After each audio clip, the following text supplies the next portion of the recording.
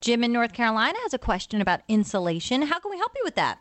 Hi, I went to a seminar, and they brought out some stuff that looked like heavy-duty aluminum foil kind of a thing that they talked about lining the house and the attic with, and it'd be so good on cutting your expenses down and all of that. Yeah, was that seminar paid for by the radiant barrier manufacturer?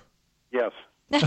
Just took a guess, Jim. And on your way out the door, you could buy a whole bunch of it. Yeah, and they wouldn't take any money right then, but they would definitely come to your house afterwards. Oh, yeah.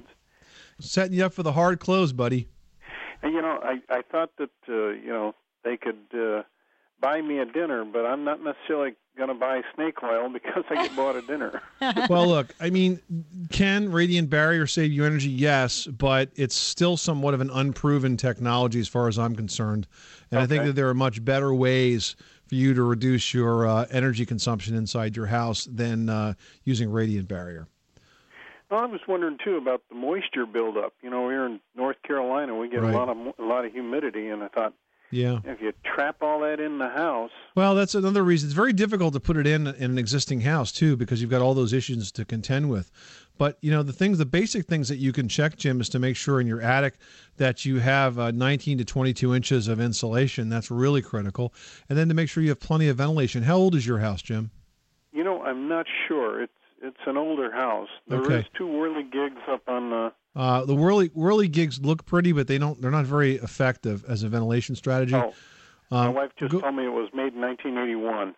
Okay. Well, go to our website and look up ridge and soffit ventilation, and you'll see some articles there where we talk about the fact that a good vent, like a ridge vent at the peak of the roof and then another one at the soffit, kind of work together because air enters at the soffit, rides up underneath the roof sheathing, takes out moisture in the winter and heat in the summer, and then exits at the ridge. That's a real effective 24/7 ventilation strategy for an attic. Those 2 things, I think, will do a lot more for you in terms of energy savings than a radiant barrier.